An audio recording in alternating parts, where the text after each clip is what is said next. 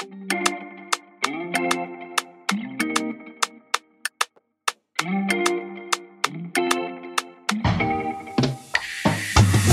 beautifuls. Welcome to another episode of Her Sexual Space, a podcast where we create a sex positive space to engage in empowering discussions for building relational and sexual awareness. Today's guest is Marsha Stebinski. Marsha is a first generation American and native to Washington, D.C. area. She's currently a program director of behavioral sciences for a community organization that supports adults with intellectual and developmental disabilities in day programs and supported living. Marsha earned her Master of Science in Special Education with a concentration in severe to profound disabilities and a postmaster certificate in Applied Behavior Analysis from Johns Hopkins University. She brings over 12 years of rich experience working with individuals with disabilities and their families in a range of settings, including clinical, educational, and vocational. She has experience with program development, management, and innovation, coaching, training, and facilitation, including international speaking engagements. Marsha is currently completing supervision toward her Sexuality Educator certification with the American Association of Sexuality Educators, Counselors, and Therapists, ASECT. When she's not working or talking about sex, Marsha enjoys going on travel adventures, once upon a time, right? Food adventures and making stained glass windows and spending time with her wonderful husband and kitties. Welcome to the podcast, Marsha. Thank you so much for having me, Janice. It is a pleasure. I am just so excited to have you. I believe this is a conversation that is not happening a lot. And to have someone who specializes in this area is huge. And I'm so glad you responded that day when I posted in the Sexual Health Alliance group. Yeah, no, go ahead. Yeah, I was just posting about, just trying to connect with persons who were in different niches. And I was just blown away when you responded. I was like, wow, someone is doing that work. Yes. Well, and, I have to give credit to the people who came before me doing this work, because there was certainly a line of people who blazed a trail so that people like me could kind of come in and start continuing this work. But yeah, I definitely, when I tell people that I teach sex ed to people with intellectual and developmental disabilities, I would say more often than not, people are surprised, maybe a little uncomfortable when I tell them that. I'm not even surprised by that. Yeah, so for me, coming from my entire background, all my experience training, I've worked in the special ed field my entire life, pretty much. I haven't really done anything else. And so for me, it kind of, once I discovered that sex ed needs to be happening, should be happening, is happening, not necessarily the best way in schools, it was kind of it was a reality check of like, duh, of course, this population, of course, these students need this information. But I think it's not necessarily obvious to everyone. And certainly people that don't work in special education or maybe don't interact with people with disabilities and not just specifically intellectual and developmental disabilities, but, people with physical impairments are also sexual, right? So I think sometimes we just we forget that all people are sexual people, regardless of your ability, regardless of your ethnicity, race, culture. We are sexual beings. Yeah. Thank you so much. So before we go any deeper, because there is so much there, just share with us, how do you identify yourself in the world? And if you can just tell us a little bit more about your story. I know you just started going into it, but if you can tell us a little bit about you. Yeah. So yes, I'm Marsha. My pronouns are she, her.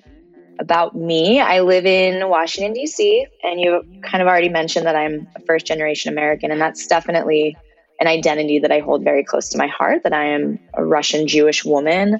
Holocaust Remembrance Day was just this past week. Yes. So I definitely think of my grandparents every year and their survival so that I can be here living this life, doing this work. So yeah, I've been working with individuals with disabilities for over 12 years, as you'd mentioned. I found myself in this work when I was still a special ed teacher. And I previously was teaching very young children, kindergarten to third grade. And then I moved to a new school and I was teaching 18 to 22-year-olds, which was like a new world for me. Yeah. And that was, like I said, that was the moment where I realized like, oh, wow, yeah, no, these students need sex ed too. Because you don't really think of young children needing that information. Although now my perspective on that has changed as well. I've had a lot of cognitive shifts over the years since my early days of teaching. But when I was teaching this classroom of 18 to 22-year-olds, I was at the time working in a special ed only school. So a lot of the students were pretty impacted by their disabilities. And when the assistant principal emailed the teachers saying, we're going to be starting Family Life, here are some permission slips to send them home, I was very excited. Yeah. I was always really interested in sexual health and sexual education. And I remember thinking back to my own experiences in sex ed in school. It left a lot to be desired. So I couldn't wait to see what this was going to look like for my classroom. And I was pretty disappointed when a social worker came 2 times to my class. I was expecting, every day kind of instruction and activities, but there was only 2 activities.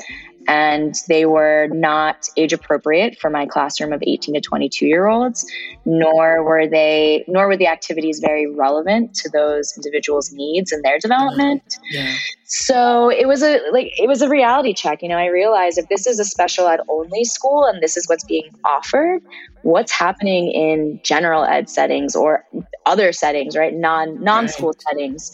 And that, I would say, for me is where my interest, maybe obsession with this topic for this population started.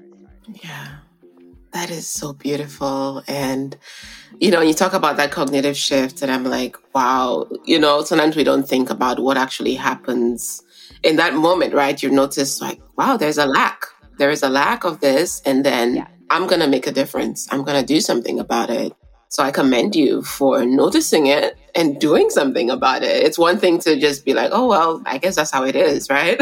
Yeah. and move on. But just the steps you've taken to really shape yourself to be able to do this on a larger scale, I think that's impressive. In fact, that is impressive, right? Thank you. That is really good. And I wonder for you, who was instrumental just as, because I know sometimes we have those ideas, right? What if I did this or whatever? But it was instrumental in just guiding you and maybe encouraging you as you went along that path. I'm going to try to not make this sound like an Oscars thank you speech. But I do have to start first and foremost with my parents and my brother. Because while they didn't necessarily direct me to this field or to this work, they've been instrumental in that their support for me and my work is never ending. And they have truly stood by me in all of my career decisions. And on the flip side, have been very honest when they felt like perhaps I needed to think through some decisions more. But either way, they truly have my best interests in heart. And it's good to have them in my corner. Yeah. I'd be remiss if I didn't mention a woman named Dr. Thomas. She was the professor of the human sexuality class I took in college. And it was the first time I ever took a class on something like human sexuality. And I was love that class. It's just transforming. It is. And, when I went into that class, I was super excited about it because I was like, I'm interested in sex, but I kind of just chalked it up to like, I'm horny. That's why I like sex. And it was this class and talking to her, because I had a lot of conversations with her outside of class where she shared just about her life and her experiences and, her travels and adventures. And it was that class that made me realize that I can actually be interested and passionate about this topic, not just because I like sex. That there's actually a whole world here that I'm drawn to and that I'm interested in, and that it's extremely practical because sexual development and sexual health is part of everyone's life. So I really have to give her credit for kind of inspiring me to see that, this can be a field that I pursue. In terms of the sexuality and disability space, I have a few heroes that have really helped guide me. Dave Hingsberger Peter Gerhardt and Catherine McLaughlin are three people that have been working in the field of disability and sexuality for a long time.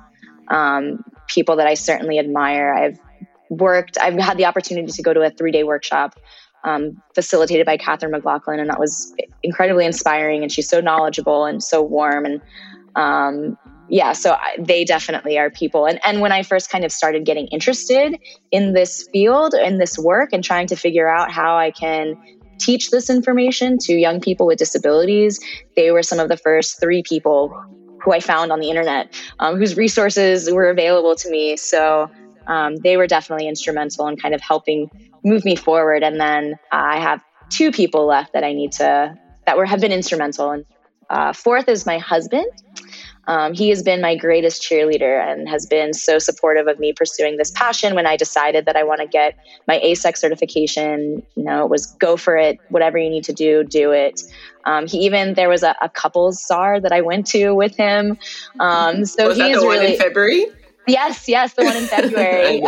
We did that together, and that was really awesome. And I was blown away by how open to everything and unbothered by everything he was. It was awesome. It was very cool. So, and it's cool that we were able to do that together and experience to get that together. So without his support, I would not, it means everything to me. And then the last person, but certainly not least, is a woman named Yetta Myrick. She's first a friend of mine, but she's also a colleague, and she is a mother of a young teenage man with autism. She is the founder and executive director of a nonprofit, DC Autism Parents, and she has been one of my strongest supporters in the community. And so she, especially over these last couple years, her support has been so invaluable to me. That's amazing. That's a lot of support there. I know. I think everyone should have that. I know. Well, I'm very lucky that I have a really wonderful support network of people. Mm-hmm. Yeah, that is so amazing. Yeah. So, you've shared a little bit, but, I wonder if there's anything else you wanted to add to just the path to where you are right now. Because I know recently you had a career shift or a job shift. If you want to just share what you transitioned from and what you're doing now. Sure. So right now I am Director of Behavioral Services, Program Director of Behavioral Services for an organization that supports adults with intellectual and developmental disabilities in supported living homes, intermediate care facilities, and some day programs. So I oversee 12 or 13 homes. And we have behavior specialists that work in those homes. And so I kind of support the behavior needs of those individuals in the homes. Obviously, sexual health needs come up daily when you're working with adults. So it's very much part of our job, helping to educate and inform staff that, it's okay if this adult wants to engage in solo sex. They are allowed to do that. That's their right. It's not shameful. We don't have to get worried about it. So there's a lot of those conversations and more that go on. A lot of education, a lot of working with the young people to help educate them on kind of what their needs are and helping them develop the skills so they can be sexually healthy and make informed decisions. So it's been really great getting to do that work. And a lot of the BCBAs that I oversee are very eager. They were very excited when I came on board and I had shared that I'm actually really interested in sexual health and sexuality for this population. So they were very excited because it's not typically a person you meet everyone very often. So they've been very eager for resources and information. So that's been fun.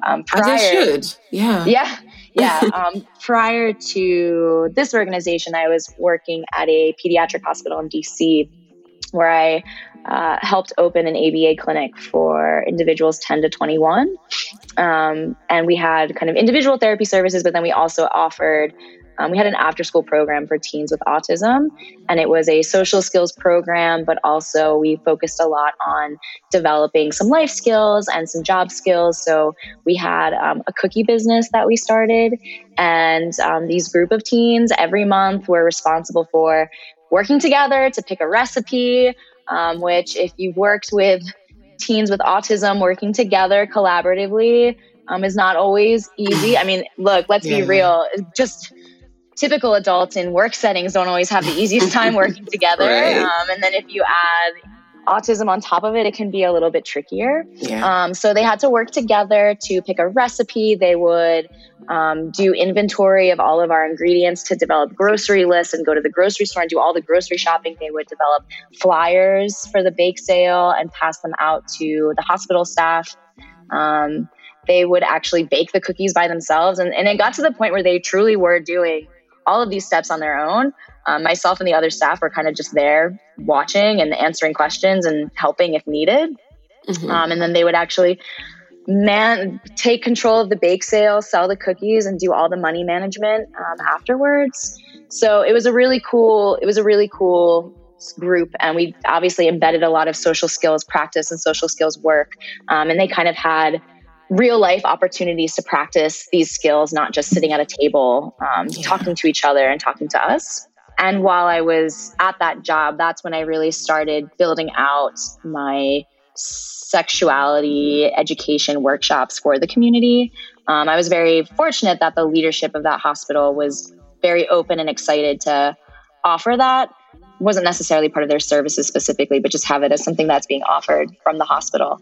So that was really when I kind of put a lot of energy into developing these workshop series and marketing them and getting interest from the community.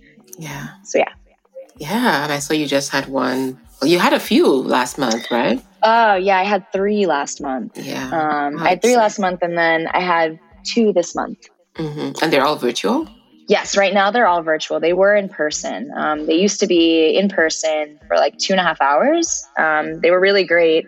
They were really interactive. And so I had workshops for parents and caregivers. I had workshops for professionals. The goal was over time. I started with the parent workshops with the hopes that I could get enough parent interest to actually form a cohort of young people with, self-advocates, young people with disabilities, to actually provide some sex education to them as well. Because, truly, so smart. I love your strategy. Thanks. But it was hard. I had out of the, over a year, I was doing the in-person workshops for 1.5 years. And I had 2 parents who were very committed to having their child come. Unfortunately, those 2 individuals had very different learning profiles, so kind of having them together wouldn't have necessarily worked. But I had a lot of parents who said, yes, this is great and I'm interested, but not yet, not now. So I was never able to get that going. I am going to be doing a 16-week sex ed course for self-advocates, but that's going to be virtual. So obviously, since COVID, we've had to pivot and do things virtually. But that's why I'm super grateful for my friend Yetta, because she wanted to make, sex ed workshops kind of a cornerstone of her nonprofit and what her nonprofit offers to the community. So when talking with her about, making some shifts to doing virtual workshops, she was like, let's do this together. So it's been good. And it hasn't been too hard moving the workshops to a virtual setting. Yeah, I bet. Yeah. I think a lot of people like that. And that's definitely something I can see just you continuing over the years and maybe doing on an international level. I don't know if you've done any of that. That would be, I've been very fortunate that I've connected with a Russian foundation, the Naked Heart Foundation. Mm-hmm. And one of the main things they do in Russia is developing services and programs for children with special needs there. But I've had the opportunity to go to Russia 3 times to deliver workshops and seminars on this topic there. And that has really, if I could wave a magic wand around, that would be what I do full time. Mm-hmm. Go around everywhere and talk to people about sex ed and why it's so great.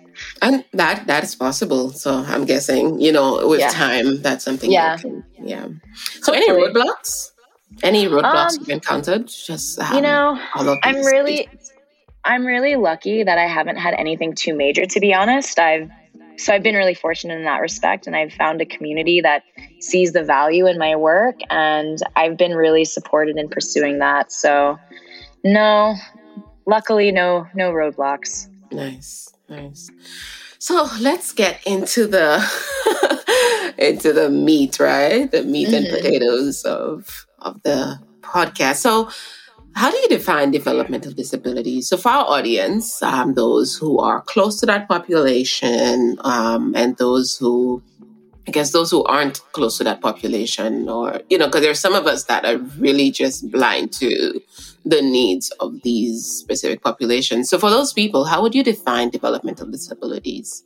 I guess intellectual and developmental. Yeah, I've been throwing both of those around. So yes, that's a great question. I will define both since they're similar but different. So developmental disabilities essentially encompasses a broad range of conditions resulting from cognitive or physical impairments. Typically, developmental disabilities are identified before the age of 22, and they usually last throughout a person's lifetime. When we talk about developmental disabilities, we're usually referring to intellectual disabilities, cerebral palsy, autism, Down syndrome, hearing loss, vision impairment, language delays, learning disorders. So it's a very broad category. Mm-hmm. Intellectual disability is a developmental disability, but more specifically with intellectual disability, it's identified before the age of 18, and it's characterized specifically by delays in cognitive functioning. So a person's ability to learn, problem solve, reason, as well as delays in their adaptive skills, which are your life skills, your everyday skills. Thank you so much for sharing that. And in your communities, I wonder just what limitations in terms of systems, school systems, and I know you've identified a little bit of what you saw, right, with the social worker coming twice a week. What do you see are typically the biggest issues that the population encounter? In terms of accessing this information, there's so many. I think we have to first kind of step even further back. And I think one of the biggest barriers is that sex and sex ed is still this very taboo topic in America. I think we pretend like it's not, but I had already kind of mentioned before that if I say I'm a sex educator, it's as if no one hears the educator part. The only thing they hear is sex, right? So I think that's one barrier we need to get past, is this weird relationship our society has with talking about sexuality and sexual health.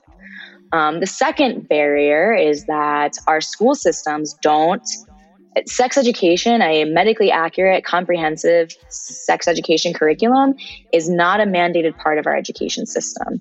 Less than half of the schools in our country are required to teach sex ed, and of those places, less than half of those states are required to use medically accurate curriculums, which is kind of scary to think about. Yeah.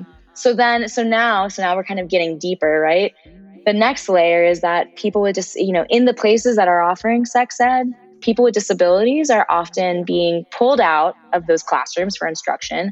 They're not getting the instruction at all, or they're getting this very watered down version of sex ed. And why does that happen? Well, I think we have this perception that people with disabilities don't need this information because they don't have the capacity to experience sexual desires, wants, needs. They're permanently like children, or they're oversexed. And if we talk about this information, it's going to be harmful, et cetera, et cetera. But, this is all false. And people with disabilities are people like everyone else, and they have a right to learn everything they can about their lives and their bodies so they can lead happy and healthy lives and make informed decisions about their lives and protect themselves from abuse and harm. Yeah. Those numbers are high, and I wonder, in your work, do you cover a lot on sexual assault? And I imagine you do. I wonder, how do you go about that? Obviously, when working with young people themselves, we spend a lot of time talking about abuse prevention. Yeah. One of, the concept of consent is something that it's very tricky to teach, but it's a really important concept to teach. So we talk a lot about the difference between complying and consenting, decision-making, just general decision-making, right? Not even decision-making specific to sexual activity, but just what do you want to eat for lunch, right? Yeah. if I can't make a decision about what I want to eat for lunch, then how am I going to be able to make any decisions related to sexual activity? Being able to say no to things, right? If I can't say no to broccoli, I'm going to have a hard time saying no to this person making sexual advances towards me. That is so huge. That is so huge. Yeah. And that's, I think these are really important things that we teach in sex education. That's really, really important for people with disabilities in particular. And I think a lot of times the buy-in for parents is that this is a way to keep your child protected from abuse, to keep your child protected from harm. If we don't give them this information and this language, they can't report something bad happening. And I think that's often what gets parents to say, okay, yes, this is why it's important.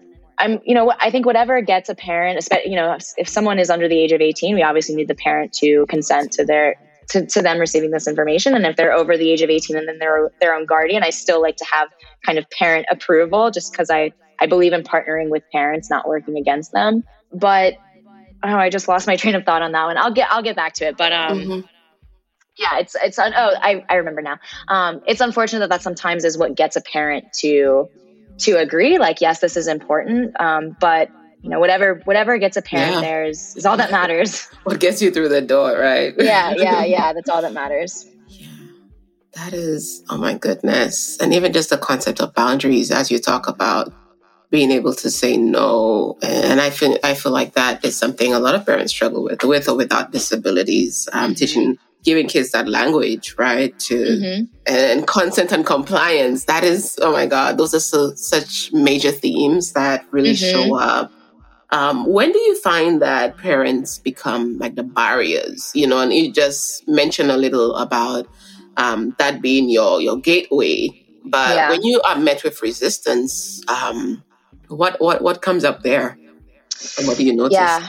So, I try to meet parents wherever they are. I try to understand, so I would say that, out of a group of 10 parents, you're going to have 5 who are very open. They've already started having conversations. They've already started reading books. They've already started doing research. You might have another group of 2 or 3 who they're open, they're happy to have conversations. They're not necessarily comfortable yet to start doing the work with their child. And then you might have 1 or 2 who are just not there. They're not ready. They don't want to talk. They don't want to, they're not there. And so I find that with those parents, it's best to try to understand why, why is this information? Why don't you want your child to learn this information? What is it about that makes you uncomfortable? What are you unsure of? I find that a lot of times, the parents are operating out of fear and uncertainty. And I get it. It's very scary to think of your child developing sexually and becoming this person who has sexual interests and desires.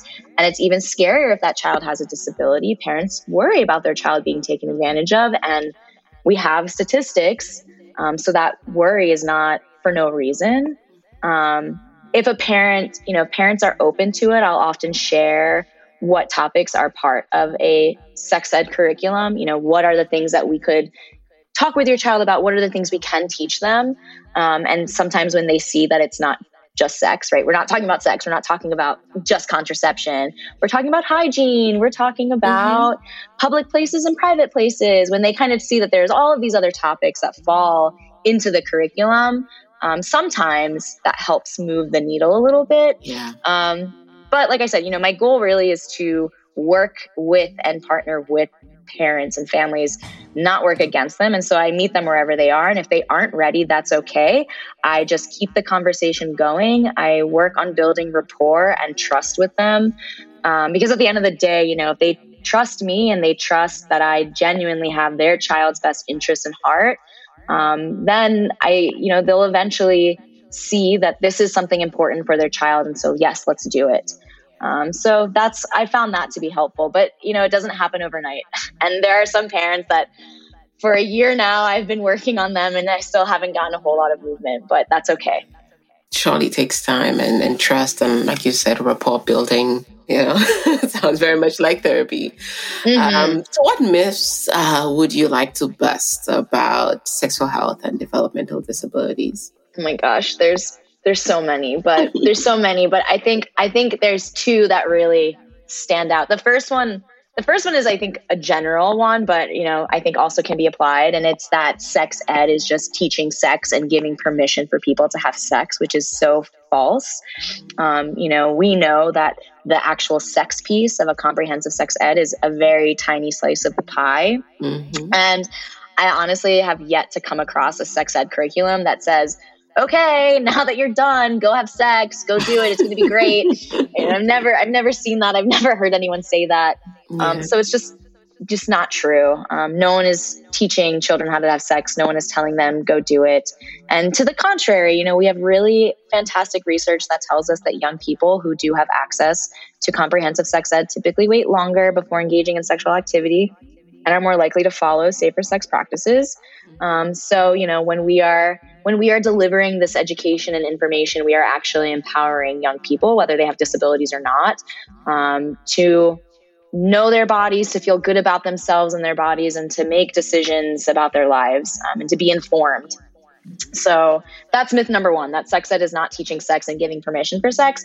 And myth number two is this awful, awful idea that people with disabilities, IDD, don't need sex ed because, and just fill in the blank, right? Because they're like a 3-year-old, because they're hypersexual, because they're not sexual, because they won't ever have a partner, because they shouldn't be sexual, et cetera, et cetera, et cetera. And, that's just, it's not true. And that's a really hard myth for me to digest. And I really struggle when I hear people alluding to those types of statements, because people with disabilities are people like everyone else. And whether their disability is purely physical or developmental or intellectual, they still have a right to learn about their bodies.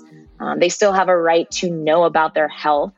And like I said, for this population, this information is also about prevention and protection from abuse. So it's so much more than just learning about all of the amazing parts of development and their sexual health. It is about protecting themselves from harm.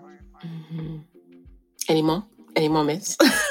No, I mean, I could go on forever and ever, but those are the two. Those are like the two big ones that, like, I think if we can really change our mindset and our outlook, I think we can really build a much more sex positive society if we can just get past this idea that, like, sex ed is teaching sex and people with disabilities aren't worthy of having sex ed. Mm-hmm. And even as you talk about that, what's coming up for me is the idea that sex is also for procreation, reproduction. And I think we've moved so far away from that. And I think even for parents with children with those disabilities, I'm wondering if there is a fear that, I'm thinking that's even more reason to educate and expand just the idea of sex, because they deserve pleasure too. And just having that conversation, like, maybe having making sure that they're reproductive, and I wonder too, like, if that is a fear, how do you even talk about reproductive health and what might be the best method? I'm sure you're not telling them what the best method is, but how they could take those measures if that is a concern for them, right? I just imagine, like, all of these factors are coming up. Yeah, I mean, it is such a complex subject. The topic of sexuality and how it intersects with disability is so complex, because when you get into, individuals who are not their own guardian, whose parents are the legal guardians of them, it's like, technically, they cannot date without their parents' permission. There's a lot that comes to the surface. And so I think that, for one, what I had mentioned earlier, that I had a lot of cognitive shifts over the years as I learned more about sexual health and sexuality and sexual education for this population. And one of the things that I really shifted big on, or not shifted, but just realized, is that, we have to be so proactive in delivering this information and teaching this information to young people. And that's for across the board, right? Not just for people with disabilities, but we should be teaching children from a young age how to label the parts of their body using medical terms, right? Like, it's okay to call your vagina a chi-chi, but we also need to teach girls that their chi-chi is called a vagina. that, yes, that's true for all children, but like, especially for people with disabilities, like we have to be so proactive in teaching this information. And I, encourage parents that like, the more you talk about it, the less uncomfortable it will feel. And then you'll be way ahead of the game. And so when things do come up, like, my child expressed interest in dating, my child has expressed interest in having private time in their room because they want to engage in solo sex, it's not as scary, it's not as surprising, and you'll have more tools in your toolkit to kind of you'll have more strategies for how to answer the questions, how to have the conversations, because you've been doing this for a long time, right? It's not brand new. I think we have a tendency to be really reactive, especially with this population, in that we don't talk about sexuality, sexual health, until something has happened, right? Like Marsha disrobed in the grocery store, and now we need to start talking about sex ed when she's at 19 years old, right? Like public and private, right. Like Marsha needed sex ed a long time ago. Like, why are we starting at 19? So yeah, I mean, there's so many layers, and that, it's like talking about reproduction. I mean, that is a whole nother like podcast episode. And that is such a personal, that is such a personal decision for every individual and every family. And it's like, if you're having that conversation in addition to like, oh my gosh, my child also doesn't know how to label their body parts, like it just becomes a lot, right? So I think being proactive is the best strategy. Yes. And I think understanding basic science, because biology is biology. You're going through the stages. I'm thinking in those puberty years, I mean, they're not limited to that. Like there's a lot happening with the body and the mind and physical development. Yeah. There's so much. And like, and it's not just for people with disabilities, but like even typical adolescents who are going through puberty, like need a lot of help, need a lot of support. My gosh, I think about myself and I was like, I wish someone talked to me more about what was going on with my body and my emotions and not just in the, my 40-minute health class where I learned about I'm going to have more pimples and I'm going to be sweating more, but like real, like what's really going on during puberty. I think we as a country need to make a lot of changes and improvement to our sex education and our positions on sexuality and sex ed and sexual health. Yeah. And you talk about this country. I'm from the Caribbean, from St. Lucia. And I'm just thinking, as you talk about these things, I'm wondering if that sector of the population is getting anything like what you're describing, because it often seems like those persons are shunned into a center. And that's where they go. And we don't really fully understand what skills or what they're developing when they go there. So, it just takes my mind all the way there and wondering what I can do, to maybe provide a program, something like that, You should definitely do it. I mean, I can only speak to Russia because that's the only other country outside of America that I've had the experience of what's going on sex ed wise over there. And I mean, it's not happening in Russia, not just for people with disabilities, but in general, there is no sex ed that's offered in school. And I remember a couple years ago, I was there with this foundation. They do like a yearly like conference forum for people in Russia. And so I was doing a workshop on sex ed and was for professionals. And professional came up to me after my workshop ended. And she told me that she learned so much she didn't know about. I was talking about, reproduction and puberty and contraception and all kinds of stuff. That's like, I would consider general information and knowledge. And she was like, I didn't know any of this. And I learned all of this today from you. And thank you so much. And it was just like, oh my gosh. And I mean, my mom told me that when my parents were living there back in the Soviet Union days, when a woman was pregnant, even if if a woman was pregnant and not married, that was like, oh my gosh, biggest no-no. You were shamed into isolation. But even if you were a married woman, you wouldn't say that this woman is pregnant. You would say that she's in a special condition. Because like saying she's pregnant essentially alludes to people having sex, I guess. But I mean, and it's just like, it's so silly, but it's culturally, it's very different. And so, yeah, I mean, I remember the first time that I went to Russia to do this like week-long seminar there. I was working very closely with 2 consultants through this foundation to kind of like carefully craft the language we were using. And, we didn't talk about sexuality. We talked about like safe behavior. And like the first day was just spent on talking about kind of the safety concerns and why this is important from the safety perspective. And we spent maybe, I think like 3 days of workshop before we got to the actual like sex information part, like just talking about, how you deliver this information to young people, because it's sensitive. It's a sensitive topic there. So I definitely encourage you to get it out across the world. Yeah, because that concept of shame, as you even talk about pregnancy, I think that is a lot to work with parents on, because I think they too have their own shame about sexuality, and that too is passing on in those decisions that they 100%. And that is something that we talk about is, what did you hear growing up about sex and sexuality?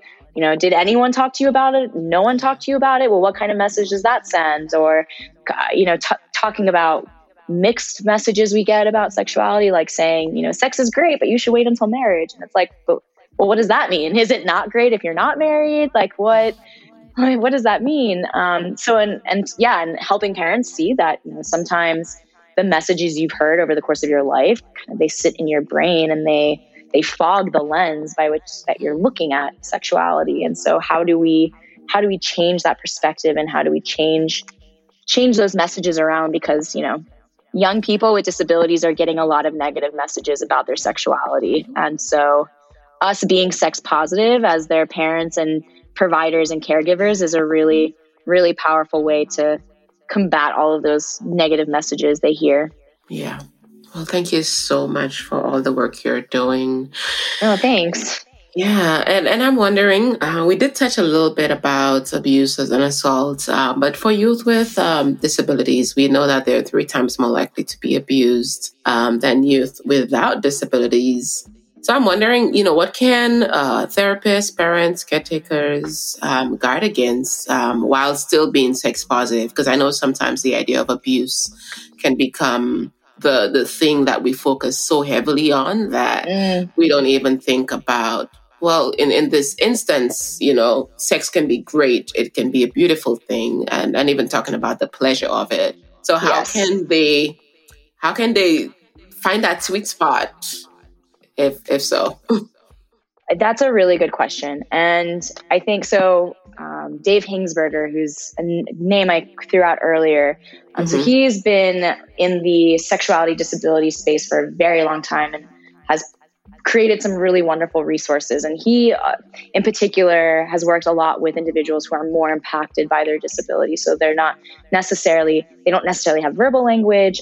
Perhaps they require assistance with toileting, diaper changes. So, individuals that have people in very personal spaces. Yeah. So how do we teach those young people skills to kind of keep themselves safe and protected?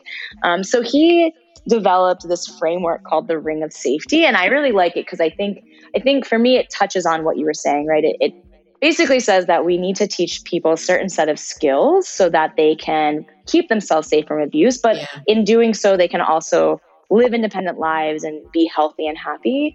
And so, what do we need to teach? Well, the first is that we need to have sex education. We need to teach them sex education. Without access to sex education, we can't label our body parts. We don't understand how our bodies function.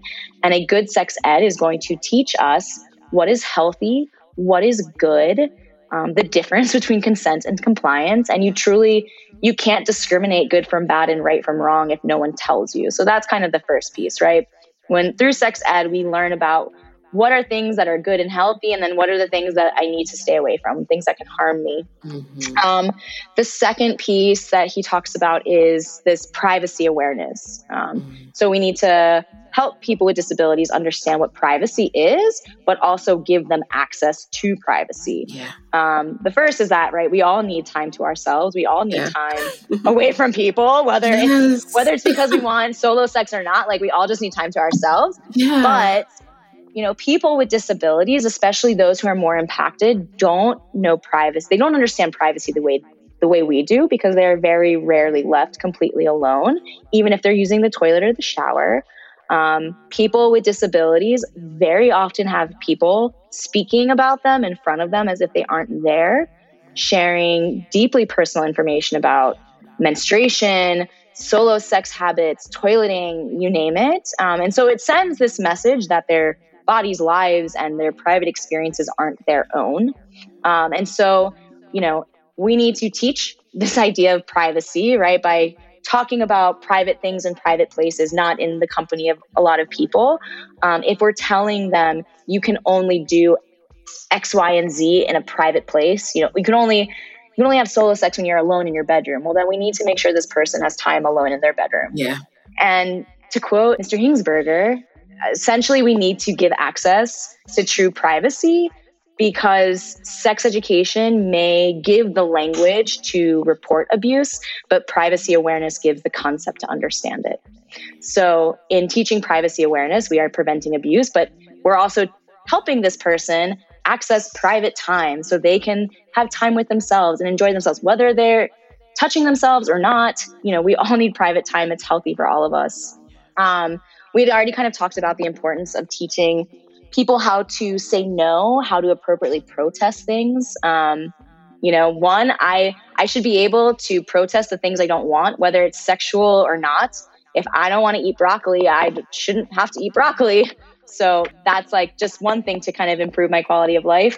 But moreover, if I don't know how to say no to broccoli, then I'm going to have a hard time saying no to someone making a sexual advancement. The other thing that's really important with this, that I talk with parents and professionals a lot about, is the linguistic difference between statements and questions. And we have a tendency to phrase statements in the form of a question, thinking we're going to get this person's buy-in, especially if they have a disability. If we say the statement in the form of a question, then they're going to be more likely to do it. So I've heard so many times things like, "Hey, Marcia, do you want to do the dishes?" "No."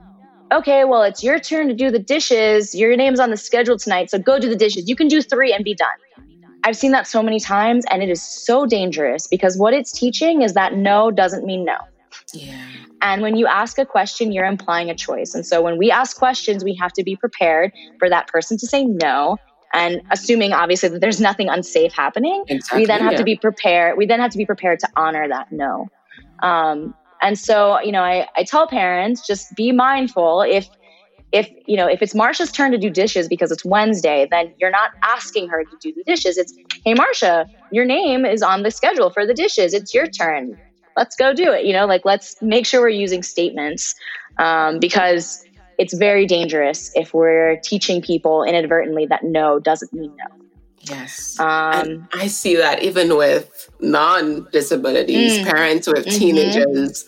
I can't tell you how many times I get crisis emails from parents, just with that whole compliance thing, expecting that to be and I'm not saying it in that children should not listen to their parents. And I think there's a really fine line there, but we're not giving living room for negotiating. And I always say, this is where you start developing those skills.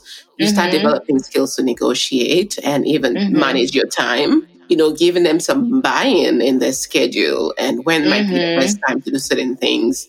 These are things that I'm frequently talking about. And even as you talk about privacy, that is so huge. I've met teenagers whose parents have taken away their door, taken away the doorknob, which I think is I can't see that I would ever do that to my children, because I know the value of privacy and how they Yes. need to know that there's a little part of the world that is just mine. Yes. You know, when I go to my bedroom at the end of the day, this is my place. This is my safe space where I can just be. And I see that parents struggle with that. They really struggle with that. So I can just imagine what that looks like for someone who is needing constant care and guidance here. Well, and I've definitely, when I've introduced the idea of we need to teach your child to say no, we need to teach your child to protest, I've had a lot of parents who've looked at me thinking like, are you out of your mind? Like, why are we teaching? And I get it, right? Because then it becomes this, they're now saying no and refusing everything. But what I explain to parents is we can work through this, right? They're just learning that they can now say no and refuse things. And we will work through that. We will teach them that sometimes you can say no, and sometimes we can, negotiate things, and sometimes things are not like brushing your teeth. You have to brush your teeth. That's not negotiable, but like we can negotiate like the dishes or something like that. Or sometimes no is no. So we can work through that, because at the end of the day, I would feel a lot more comfortable knowing that Marsha now, as a 26-year-old woman, when she is on her Metro Access van and that driver tries to touch her, she will loudly say, "No, stop." And that is a very important, a very valuable skill that a lot of people don't develop unless we actually teach them that. Yeah, unless they've gone through some type of trauma. And or unless, unfortunately, they've gone through some kind of trauma. Yeah, definitely. I hate that. And I like that you talked about negotiable, because that's one thing I was working with a parent on creating. What is the negotiable things and what are the non-negotiable things? Like certain things that they can really decide on their own. When might be a good time for me to wash the dishes? Yes, they know they need to wash the dishes. Could there be a schedule where, they have some flexibility somewhere, right? Where they can get things done. So it's just, oh my God, it's fun working with those issues.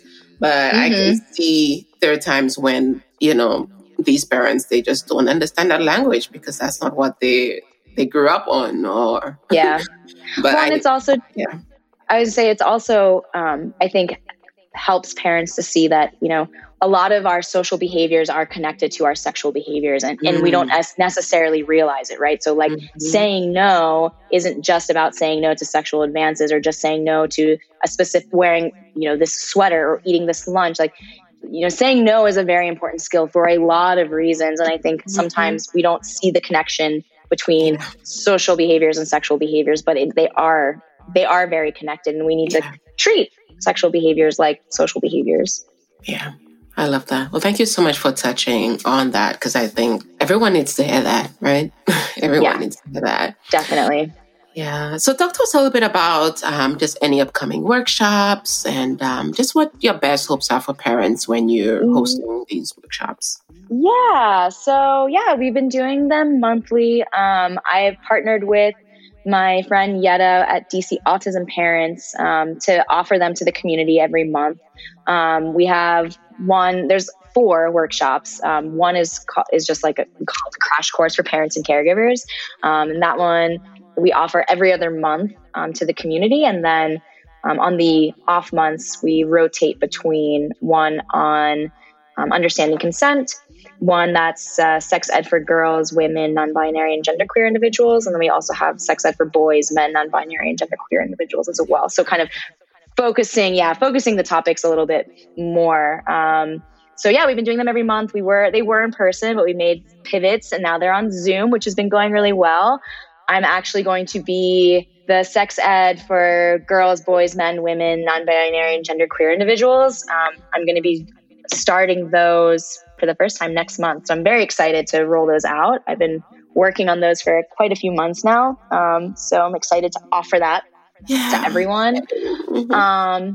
My hopes for parents. So hard question, but I think my hope for parents is that they keep an open mind, they are proactive, and they give themselves the grace and space to make mistakes or be unsure. Being a parent is such a hard job, and having a child with a disability adds a layer of complexity. And I remind parents that they're doing the best that they can with the information they have. and that it's okay to be scared and it's okay to be unsure and it's definitely okay to not have all the answers. And I think in this field, we all have the same goal, whether we're parents, professionals, or the individuals ourselves, that we want our young people to develop into happy and healthy adults who lead productive lives, whatever that looks for them, whether they have a job they go to or a day program that they go to, but that they're happy, healthy, productive, and they're safe from abuse and harm. And I think if we can all work together, then we can create a really safe, sex-positive world for our young people. So just open mind, proactive, and just give yourself grace and space. You're doing the best you can. I love that. Yeah. Yeah. So just share with me, what are some things that you do to continue to learn and build on your skills? And maybe what else has inspired you? What do you read or listen to? So I, now that I've discovered your podcast, I'm going to be listening to your podcast a lot more often. So yeah, I have some podcasts and things that I'll listen to. Anytime there's a webinar or a conference, I will be there, especially if there's anything sexuality, disability related. I'm 100% there. I do subscribe to Sexuality and Disability, which is a peer-reviewed journal loaded with research on the subject. So that's really cool. I like reading it, and it's not just specific to intellectual developmental disabilities. So it's really cool kind of reading about all the different things that are happening all around the world on the topic. I meet monthly with my sexuality supervisor. She's been a really excellent resource for me in all my work. I have a few sexperts that I follow on social media. So that's been pretty cool. And, in my work, like I had mentioned, I work with adults. So this is, their sexual health and their sexuality is very much a part of my day-to-day work. And I have, some close colleagues that I go to for guidance and support when I need help or problem solving or bouncing ideas. And so, I find that helps me kind of stay on top of new information, or helps to keep me from recreating the wheel, because they'll point me in a direction of where I can find something or get something. I love that. And as you talk about books, I came across, so last year, I guess when my fascination really began with this population, thinking about the sexual side of things, because I only started my sex therapy certification last year. So it was last fall, I came across Love and Abilities. It was a virtual sexuality and disability festival. I believe it was it in Europe, I think? I don't think it was No, I think the organizers were based out of the UK. Yeah, that's what I thought. Yeah, and I love the concept. And, it seems like the main theme was to change the belief that people with disabilities, they have, most people think they don't have no desire for love, sex, intimacy. And I think what they were really working towards was to fill in the gaps, the lack of sex education and just positive role models. And also during that same time, I don't know if you follow Justin Lay Miller. He actually presented with Shar last year. He interviewed Andrew Guzar. He has the book, The Handy Book of Love, Lust, and Disability. One of the things I was really blown away by was even the sex toy industry is not designed for people with disabilities. And one of the things he's working on is creating his own sex toy line. I think he's calling it Handy. But I don't know if he has released it yet, but it was really fascinating that he came up with this idea of this thing that kind of looks, he explained it because I was listening to it on a podcast, Sex and Psychology, something like a noodle. But if you you had some mobility issues or your hand couldn't hold on to a toy, you could really use that thing to self-pleasure. And that just, I just really connected with that because we don't think about these things often. No, not at all. Yeah, I attended that conference as well, virtually, obviously. And yes, it was amazing. I learned so much. I mean, there were topics on things that I didn't even think that there could be topics on, and it was such a wonderful learning experience. And yeah, no, you're completely right. I mean, something like sex toys are not made for people with any sort of disability. And on top of that, right, like there are some people that, they might have a physical impairment, and so they need some sort of modification or adaptation to the actual toy. But then, we don't really have any sort of instructional materials available to people on like how to use this toy or how to masturbate or how to do these things. And, I guess you could say that but porn is not necessarily always the best teaching tool. So I think there's so much opportunity in the sexuality space to kind of create things that are for people that are differently abled. Mm-hmm. Yeah, and there's so many themes that I want to dive into here around kink and BDSM and non-monogamy, because these, I imagine like people in these populations, they, all of that, those are things that... I think... beneficial, right? I think people, so I would say that a lot of people just assume people with disabilities are either like asexual or just default heterosexual. And the reality is that's not true. Just because you have a disability doesn't mean that you are immune to being gay, lesbian, trans, non-binary. These are not things that are unique to typically developing people. This is something that everyone experiences. And so we have a lot of new information that's come through research over the last couple of years that show young people with autism who are also gay, lesbian, trans, non-binary.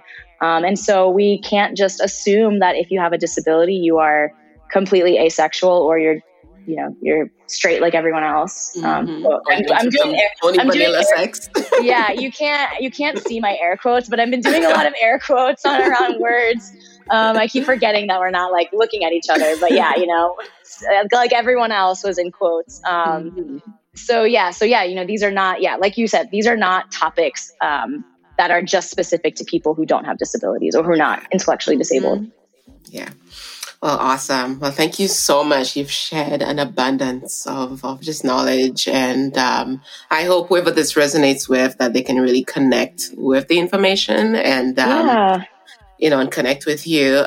So I'm also big on careers and resources. And I wonder for you, someone listening wanted to pursue a career very like similar to yours. I wonder, how would you guide them? I would tell them they should just jump in. Don't be scared. We need more people who want to spread the good word about sex ed, especially for people with disabilities. Yeah. They can certainly connect with me and I can point them in the direction of resources and webinars. The three names that I had thrown out earlier, Dave Hingsberger, Peter Gerhardt, Catherine McLaughlin, you can Google any one of their names and you'll find a ton of information. So that could be a good starting place as well. But if you are the least bit interested, I would say just go for it. We need more people who are interested and passionate and comfortable, because I think that's the other piece. I think there are people that are interested. There are people who say it's important, but not everyone's necessarily comfortable talking about it. And so if you're interested and you're comfortable, do it. Yeah. That gets you halfway there. And also, is it common, like is the expectation to start with special ed education first? Do you need that foundation, I'm imagining? I think, if you want to work with people with disabilities, I don't think you necessarily need to have like a special education degree or a background, but it certainly would help to learn about, people with autism, people with intellectual disabilities, what are good teaching strategies? Like how if you don't necessarily know how someone with autism processes the world, like if you don't understand kind of what their experience is as someone with autism and how they're receiving information and interpreting what you're doing and saying, then it might be hard for you to actually work with them. So I would say that having some understanding about what the disability the individual has will be helpful, but I don't think you necessarily need to have a degree in special ed. Yeah, awesome. Well, thank you so much. So how can our listeners connect with you and your work? I'm on like Facebook, LinkedIn, Instagram. I do have a little website. It's very basic, but it's there. It's sexualityandIDD.com.